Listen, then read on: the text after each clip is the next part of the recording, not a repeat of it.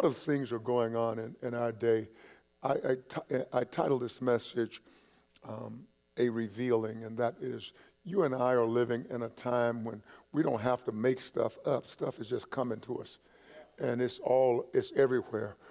You and I are living without a doubt in the last days. It is the last days. You may say sarcastically, well, it's been the last days for 2,000 years. You're right, but you have to remember that 1,000 years is just like a day to God. And so we could safely say that Jesus has been in heaven a couple of days. You know, really, we can do that. And so, but we know that things are going on. And we're living in this time of revealing and exposing. Don't take that lightly. Don't take that lightly. In the scriptures talk about a time when Noah was building an ark because God had told him to build an ark to save his family. But people were making fun. They did not believe that what Noah was doing had any eternal value. There was nothing right about it until the day that he went into the ark and God closed the door. And you and I are living in such a time. Do not be caught up with the crazy stuff that's in the world. Somebody has said, well, there's always been crazy. Nothing has changed. I said, yes, the proliferation of it has changed. I mean, crazy has more opportunities now than it used to have. So, yes, in that regard, things have changed. Paul teaches us that evil men will grow worse and worse. So if either Paul is not telling the truth, the scriptures are not true, or maybe you are over the scriptures. No, evil men are growing worse and worse because they have greater opportunities to perform their evil. And so we are living in a revealing time. As I said in the prayer time earlier, that I never would have believed that I would know some of the people who are on the other side. I'm not talking about Democrats or Republicans. I'm talking about on the other side of right and righteousness. I didn't know I would know them. I didn't know that I would know somebody who would be in the midst of us who believed that hell was more powerful than the blood of Jesus. I never thought I would know that. I never thought I would know them. So I'm saying to all of us, let us be on guard. Let us be sober and vigilant, knowing that our adversary, the devil, is walking around as a roaring lion. I believe the scripture is intentional when it says he's walking around like he's tough. But we know that he has been defanged. We know that his head has been crushed. We know that for 2,000 years he's had a migraine headache that he can't get over because of Jesus Christ and his effectiveness. So let us walk in this reality. Let's walk in this reality that God has given to us as true soldiers of the cross. Let us do that. Let us be unafraid, undaunted. Let us not be afraid to speak truth because somebody might think it's a political statement. When I was a boy, vaccine wasn't a political statement. It is now. And so we want to be very careful as Christians that we don't mute our testimony based on what others think. You know, when I want to hear what my wife is saying, and I've learned this, I've grown into this. If my wife is talking in my favorite part of the show, I need to mute it. You know, if my wife is talking when the news is talking, I say, just a minute. But if she keeps talking, mute it. You know, so we don't, that's a good time to mute. But it is not a good time to mute the reality of Jesus Christ because somebody is talking, somebody is speaking wrong things. It's not. In John chapter 8, we see some of this. It's an amazing story. Many scholars will say to you that this portion that I'm going to read here in John 8, first 11 verses, is not in the older texts. It's not there, but it's still legitimate reading. In John chapter 8, verses 1 through 11. I wanted to read it. I didn't want to go beyond it because Jesus is revealing unrighteous judges. You and I are always aware or in the midst of unrighteous judges. For example, somebody on TV, let's say a reporter, comes to you and asks you, what do you think about such and such, you know, this wrong thing that has happened, you know, and he puts a mic in your face. Then what you have is one sinner asking another person who has been fallen to resolve a problem that the fallen world cannot resolve. The world cannot fix what's wrong with the world. That's an impossibility. So what the enemy has done, he has co-opted many believers so that we now will take the world's solutions and then champion them like they came from God. I don't think y'all heard me. We will champion them like they came from God. Well, DGL, a.k.a. Donald G. Lavelle, will not do that. We were going to show you a video, but I wanted to get up an announcement video where next Saturday we're going to have a time for people to, if they want to take the vaccine, they can come and get a COVID shot against COVID-19. And I have done it. I did it because I wanted you to feel safe, because I pray all the time. I'm not boasting. I pray all the time, night and day. And I'm asking God to help me so that I won't give you anything erroneous, because knowing who I am, knowing how God has made me, I couldn't live with that. I couldn't live with it. And so that's why I pray all the time. So we're making it available, and then you ask yourself as pastor, who will I offend? Will I offend somebody in the congregation? Will I offend somebody online? Because I'm trying to get some help for them. Nobody would have an issue with me if I were providing eyeglasses. But one day, eyeglasses might become controversial. We're living in that kind of world. Can you imagine aspirin becoming controversial? I had 2 pads on my shoulders. I think it was called lidocaine or something like that. My old shoulders were hurting, and I thought, man, my goodness, I don't want to be hurting. So I got this thing and slapped one over here, slapped one over there. Yeah, sort of like that. And after a while, I got relief. Listen, everybody, we're living in a fallen world. We've always lived in a fallen world. We were born into a fallen world. And so we, as believers, are bringing the solution, the God solution, to man's failure and to man's fallen nature. We're saying to man, you don't have to keep living like that. You don't have to keep living like that. You can be better. That's what we're saying. But we're living in a fallen world, so let's bring the truth of the gospel to this fallen world. Here in this text, Jesus is dealing with these unrighteous judges. They were judging a woman when they were guilty themselves. And everybody who complains about your madness has madness of his own. Amen. Amen. So let's find and bring to the world the God solution. Let me read quickly. John chapter 8, verse 1. But Jesus went to the Mount of Olives.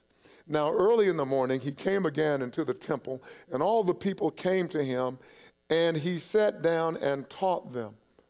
Then the scribes and the Pharisees brought to him a woman caught in adultery.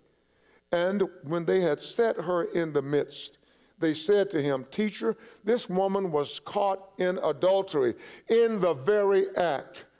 Now Moses in the law commanded us that such should be stoned. But what do you say? Now, previously, they have argued against Jesus for Moses. They're not interested in what Jesus is thinking.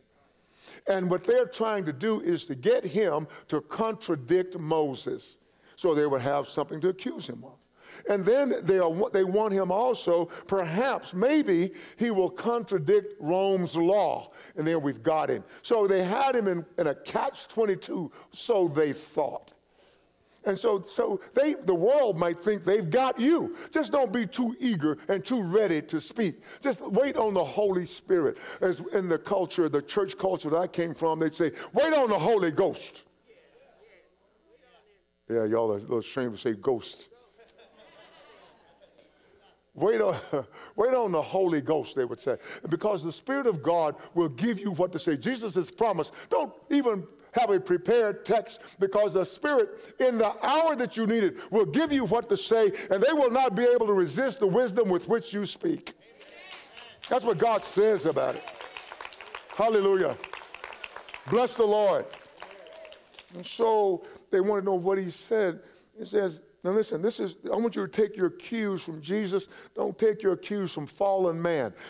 Fallen man is just messed up because you and I know he's messed up because we were like that before. Even when you tried to do right, you did wrong before. I know some of you think you were Pollyanna before the Lord, but you weren't. You were just a disaster waiting on opportunity.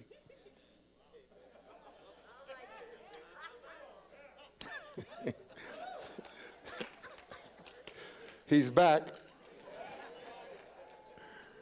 So they wanted to accuse him. Verse 6 says, but Jesus stooped down and wrote on the ground with his finger as though he did not hear.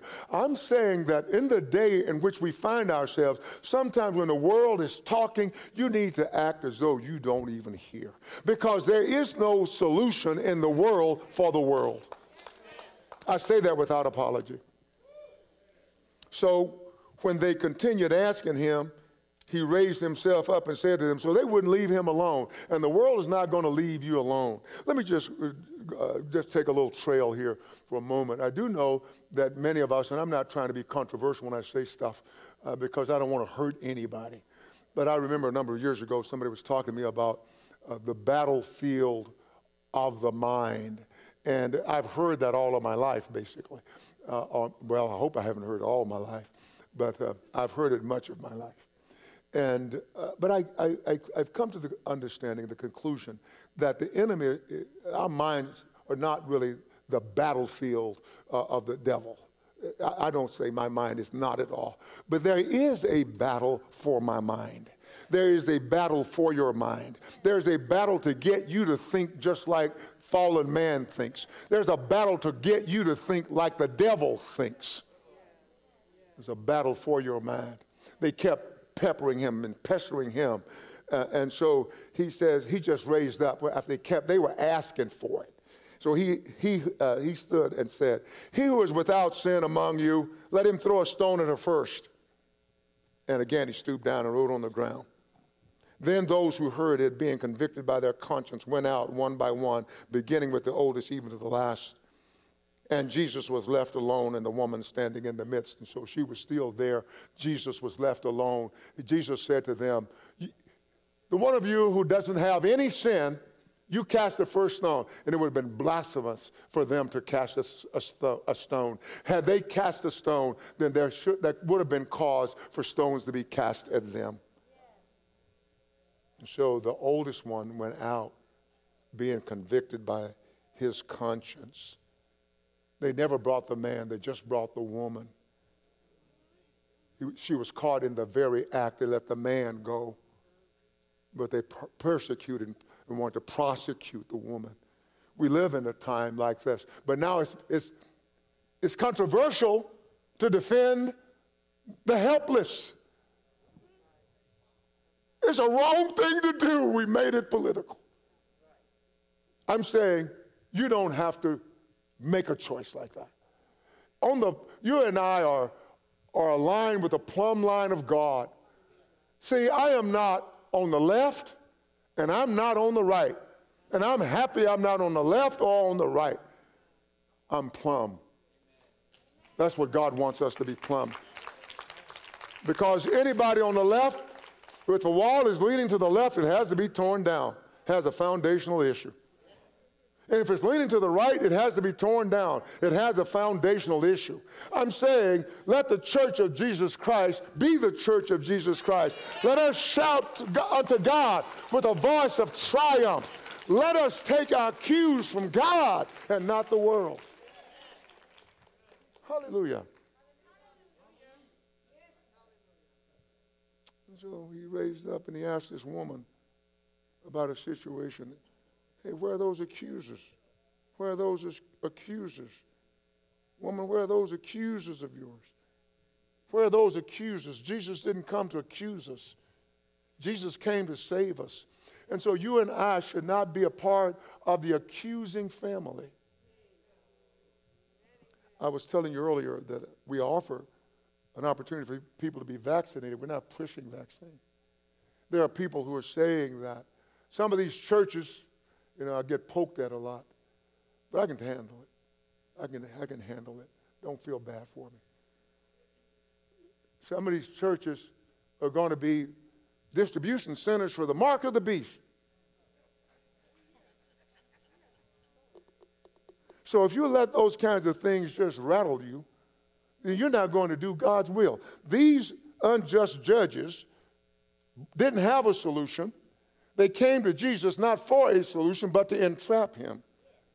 But they're the ones who left. When you and I speak from God, there's nobody that can resist the wisdom with which you speak.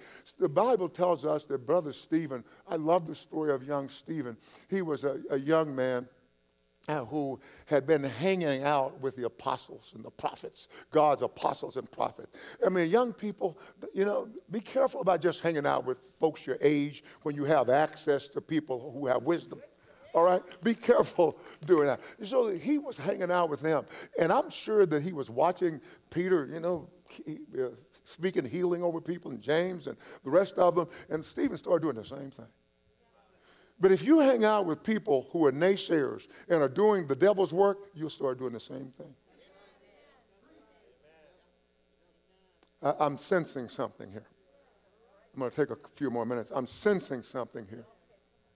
And so what I'm saying to you is this is a revealing time. I am amazed. I have a front row seat at what God is doing.